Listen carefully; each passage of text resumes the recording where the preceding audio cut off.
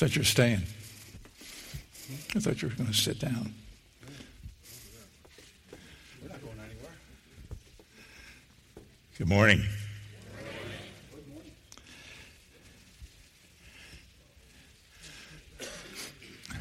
Was anyone here at 9 o'clock this morning? Easy to do. It just kind of snuck up on us, and here we are, getting dark at 4:35 o'clock. I don't like that. Well, it's good to be here again this morning. In fact, it's good to be anywhere in any given morning. Praise be to God for that.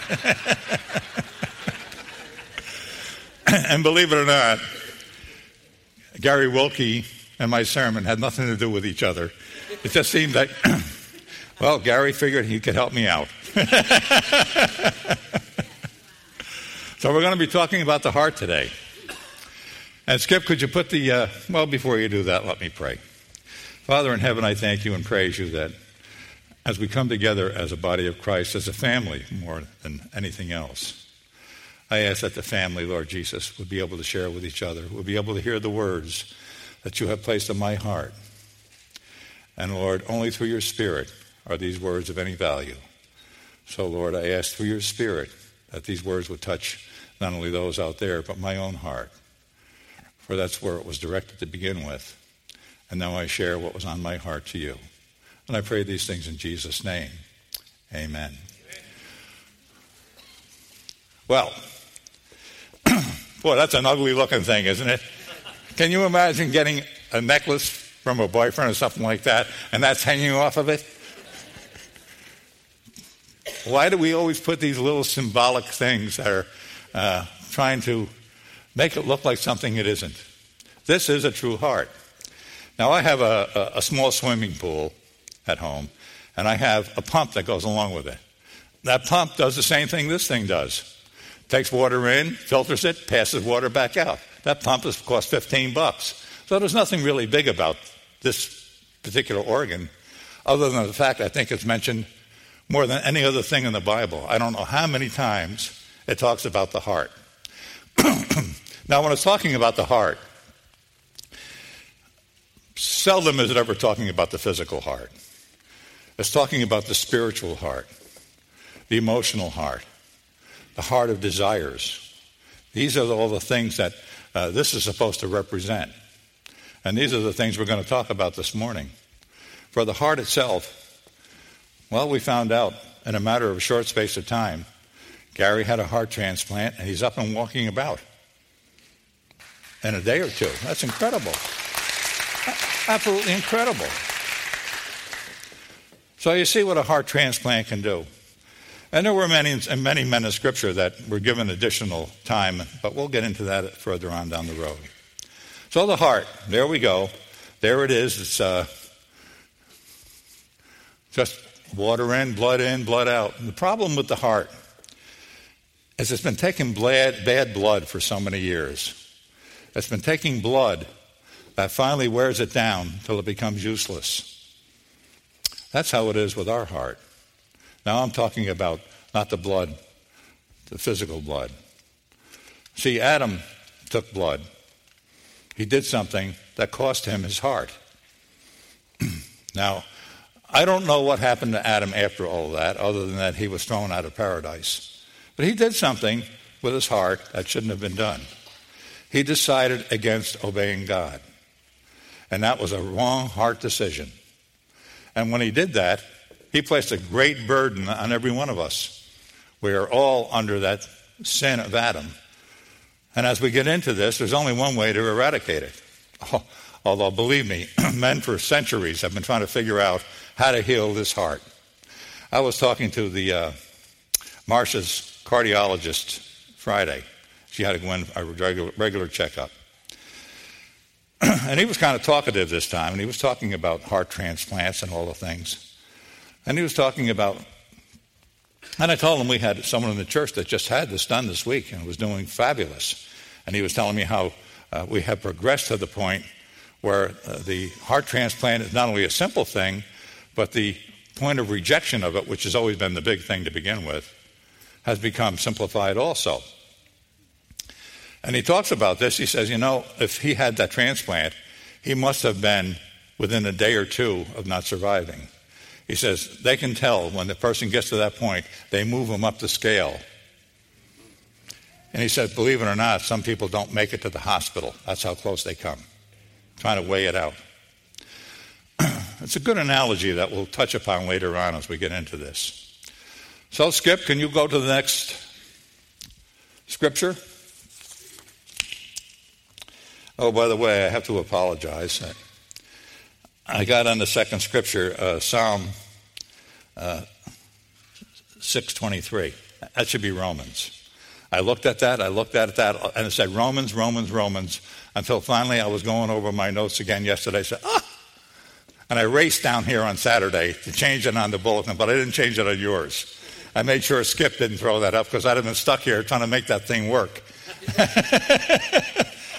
And it's not, believe me, it's not easy. If you've ever been up here and you found yourself with a scripture you didn't quite put down, you try to fit it in. And sometimes you're successful and sometimes you fall on your face. But at any rate, you can mark that as Romans 6:23. So the next thing we're looking at, the composition of man's heart.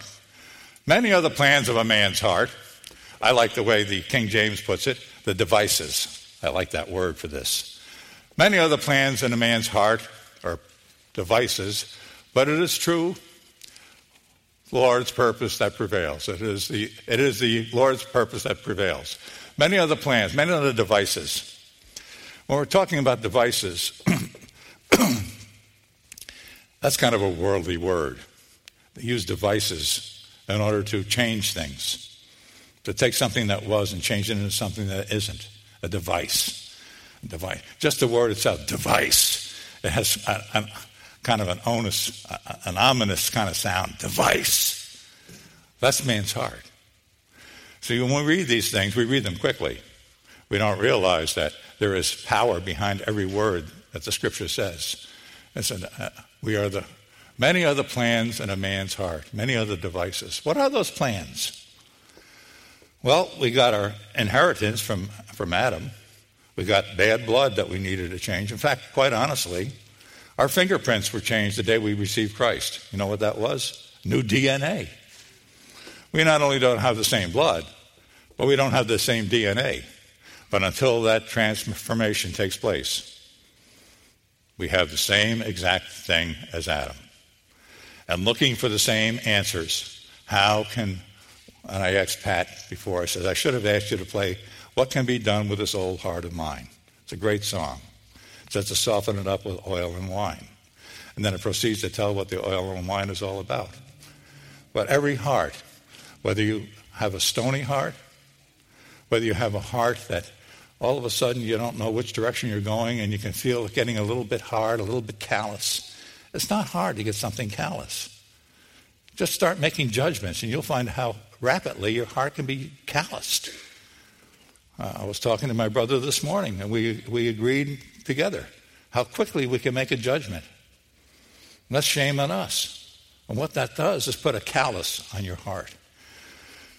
If you've ever had a callus, you realize it's kind of a lump of dead skin that has grown over and got a little thick. And sometimes if it's in your shoe, now you've got to go to the next shoe size. You've got to make accommodations for this callus. Same thing with a callous heart. You have to make accommodations. You have to start figuring how this heart, my thinking, my presence can fit into how I feel today.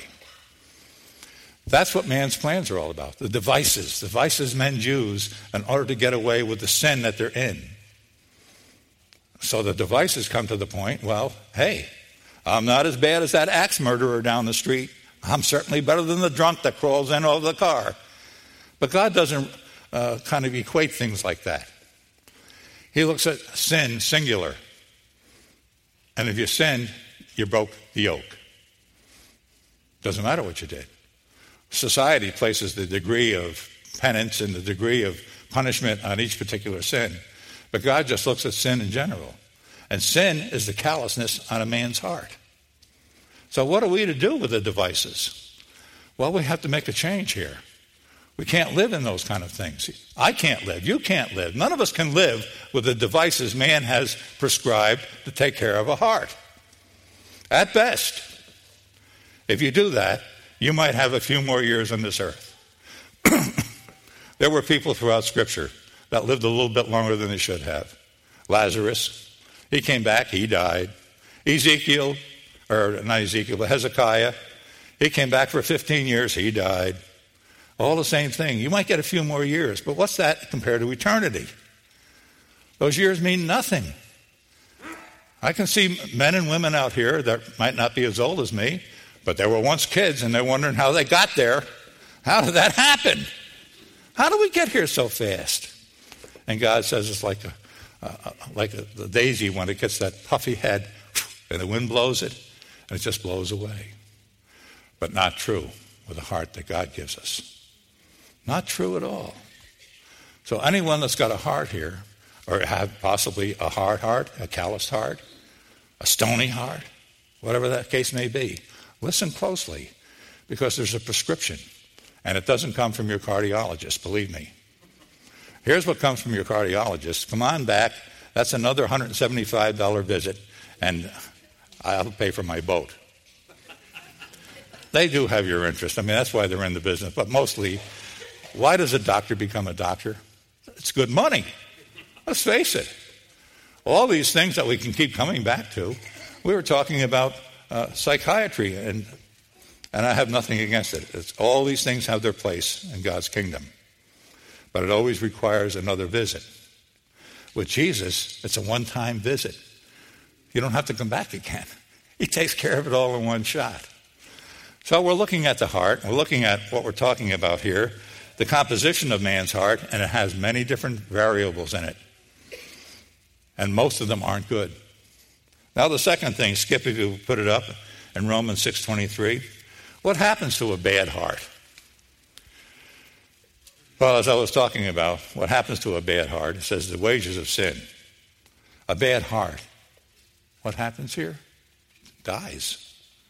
It can't survive. It'll never get into eternity. Even the best purpose a man would have. And I think of Uzzah, when the tabernacle was brought back to the Israelites, set on cows going from the Philistines to the Israelites, and it was tottering back and forth. All he wanted to do was save God's tabernacle. And he ran up and put his hands on it and dropped dead on the spot.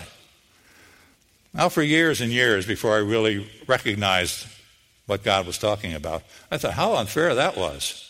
Wow. But see, the bottom line is sin can never touch God, ever. No matter what the purpose, no matter what the intent, no matter what the heart says, what the plan is, what the devices are, they can never touch God. Only Jesus can touch God. And we have to be converted to Jesus. We have to get that new blood. That old blood pumping through that heart that we're showing, that's going to wear the heart out. It can't stand it. It can't stand that bad blood. And the result of it is, the wages of it is death. Only the blood of Jesus. Not only will we have this life, we'll have the life to come. So we find out what happens to a bad heart. Well, we find out it's death. There is no way, with all the medicines they have, all the knowledge. Do you know the tremendous knowledge that the medical field has today? And how they have, over the years, been able to extend a life maybe 10 more years, 12 more years. And many times that's not good years. Hezekiah asked for 15 years, and if you ever studied the scriptures and found out what happened to his 15 years, those 15 years that Isaiah came in and told him the Lord spoke, and he'll give, because Isaiah was pleading with the Lord. I remember a cardiologist told me this about someone pleading, and the guy probably had 6 months to live, and he didn't know how to break it to him. But finally he had to tell the guy the truth. He says, probably 6 months I'll give you. Well, the guy breaks down.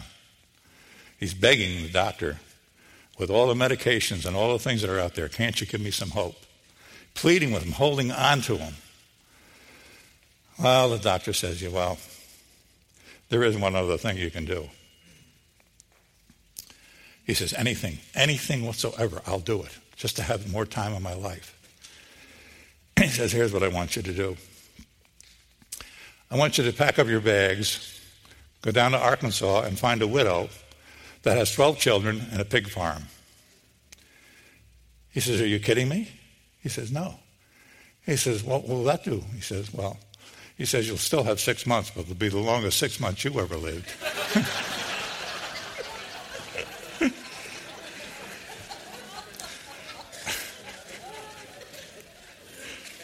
I'm a cardiologist. What do you expect?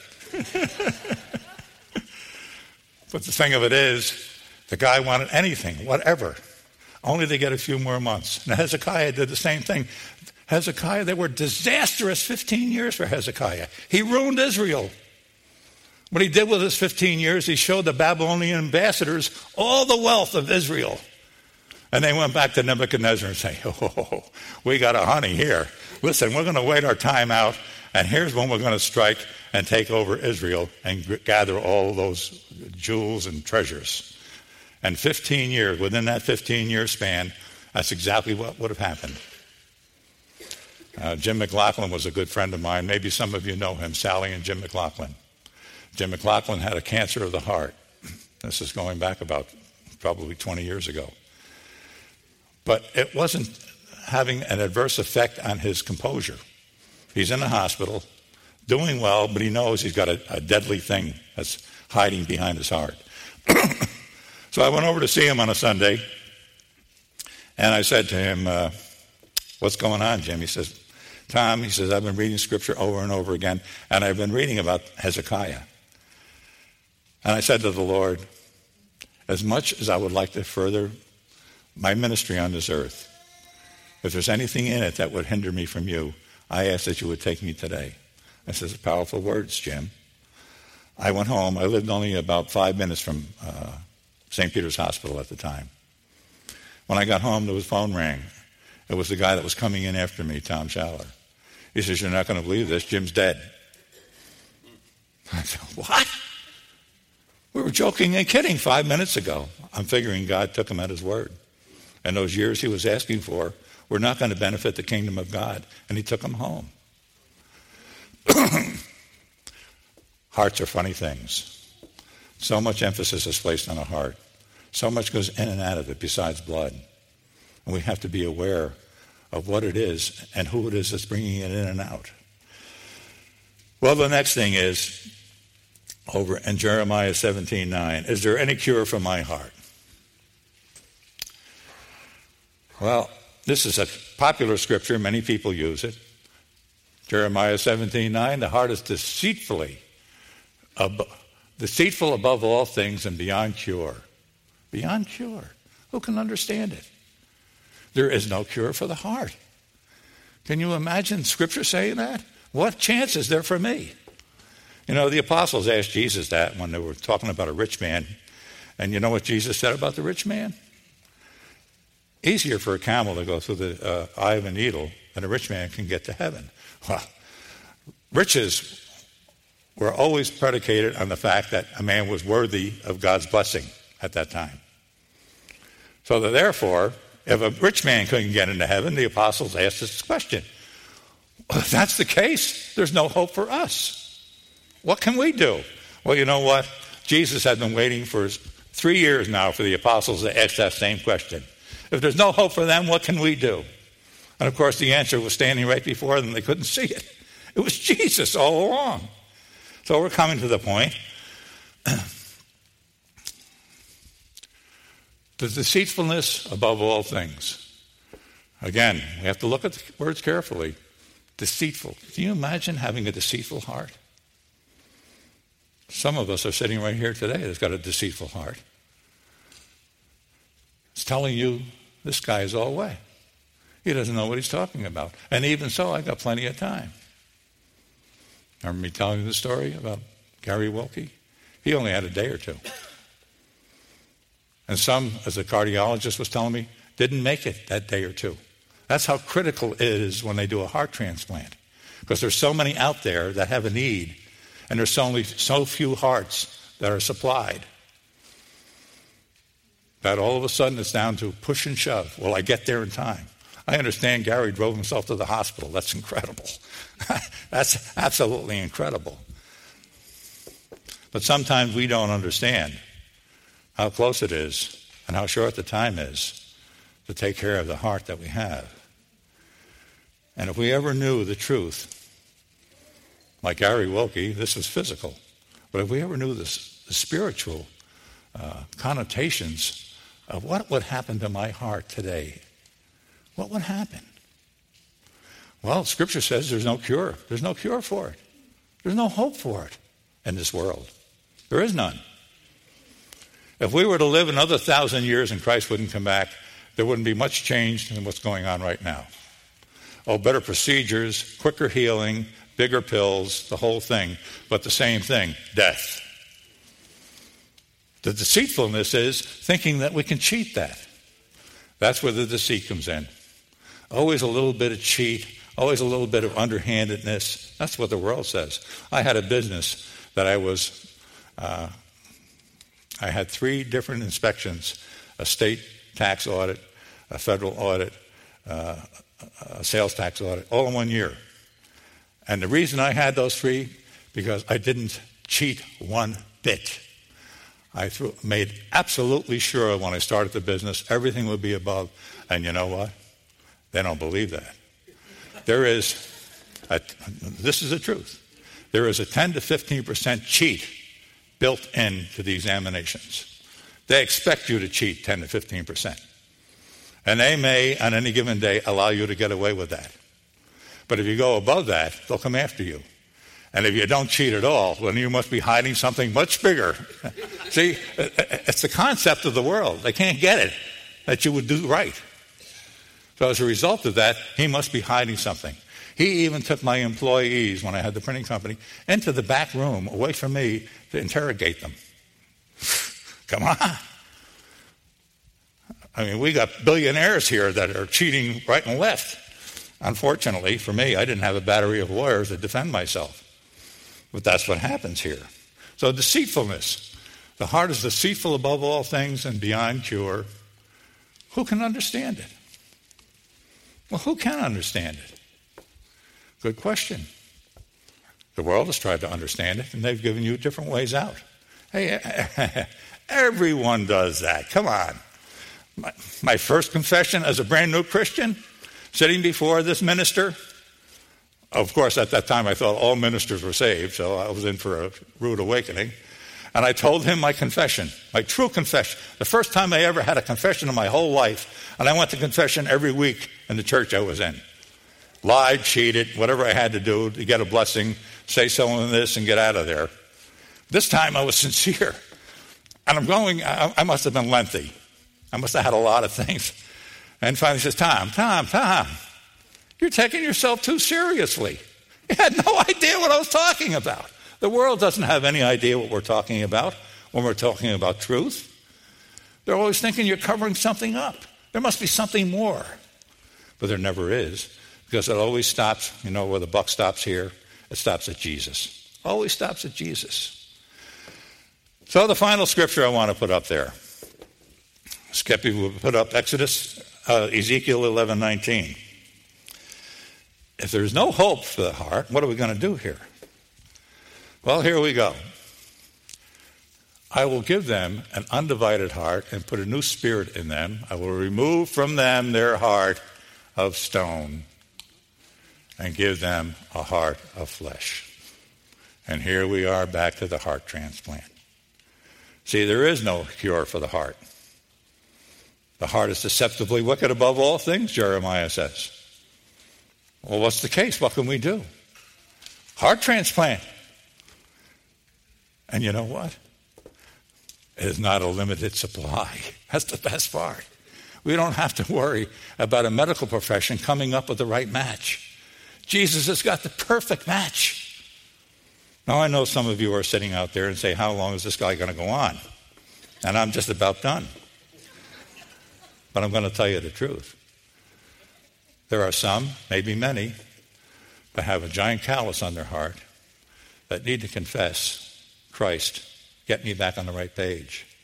Worse yet, Some of you are sitting out there with a stony heart, a heart that's so hard that nothing has been able to penetrate it.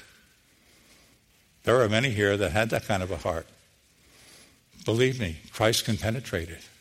He's only waiting for you to ask. He's got the perfect heart for the perfect person at the perfect time, and today is the time. Today is the day of salvation if you've got that kind of heart, because he'll render a new heart in you, and you'll never be the same again. And that heart will bring you right into eternity. This heart here, as you heard the stories of Hezekiah and Lazarus, they all died. They gave a few more years, a few pittance of years, as opposed to eternity, a drop in the ocean. But God wants to give you a heart today. Do you have a stony heart? I'm asking you the question. You, and you. And dispersed here, there's stony hearts. Would you give your heart to Jesus today? Would you have in place a transplanted heart that you would be able to, for eternity, have the right heart to go in to see Jesus? What's that heart called? It's the heart of Jesus Christ. See, when you give your heart to Jesus, it's no longer Frank and Tom and JJ and anyone else you want to call, Jeff. It's no longer them, it's Jesus. That heart is transplanted, and the Father sees Jesus. It's the heart of Jesus that he transplants, and he's got zillions of them. All he wants is someone to ask for it. Would you ask for that today? In fact, he's pleading with you today. Don't leave here without that broken heart, that stony heart, that callous. Don't leave here like that. For like Gary only had a day or two to live. And as that cardiologist was telling me, some people don't even make it. You don't know. Oh, you think you do. You don't know your next breath, quite honestly. You think you do. The assumptions that we make on our eternity is overwhelming. You don't know. Something can come out of the sky and kill us all in a second, right now. And then a division would happen. Those stone hearts, the sheep, goats being separated. Who wants to go to hell? Anyone raise your hand? Who wants to go to hell? If you had your hand up, I'd ask for the people in the white coats to come and take you out of here, because you'd be crazier than a loon to spend eternity in hell. Let God bring that heart to you. He's got just the heart for you, just the time, and today is the time. Amen. God bless you. Can I have the music ministry back up here? There will be elders up here to pray with you. And I'm going to tell you something else about that. Very disappointing to see people that can walk out of here and not come up with prayer when they have a desperate need. There's desperation out here. You just don't know it. Today may be the last day you're going to see on this face of the earth. You don't know that. Come up. Talk with the elders. Pray with the elders. Have the opportunity of coming out of here with a brand new heart.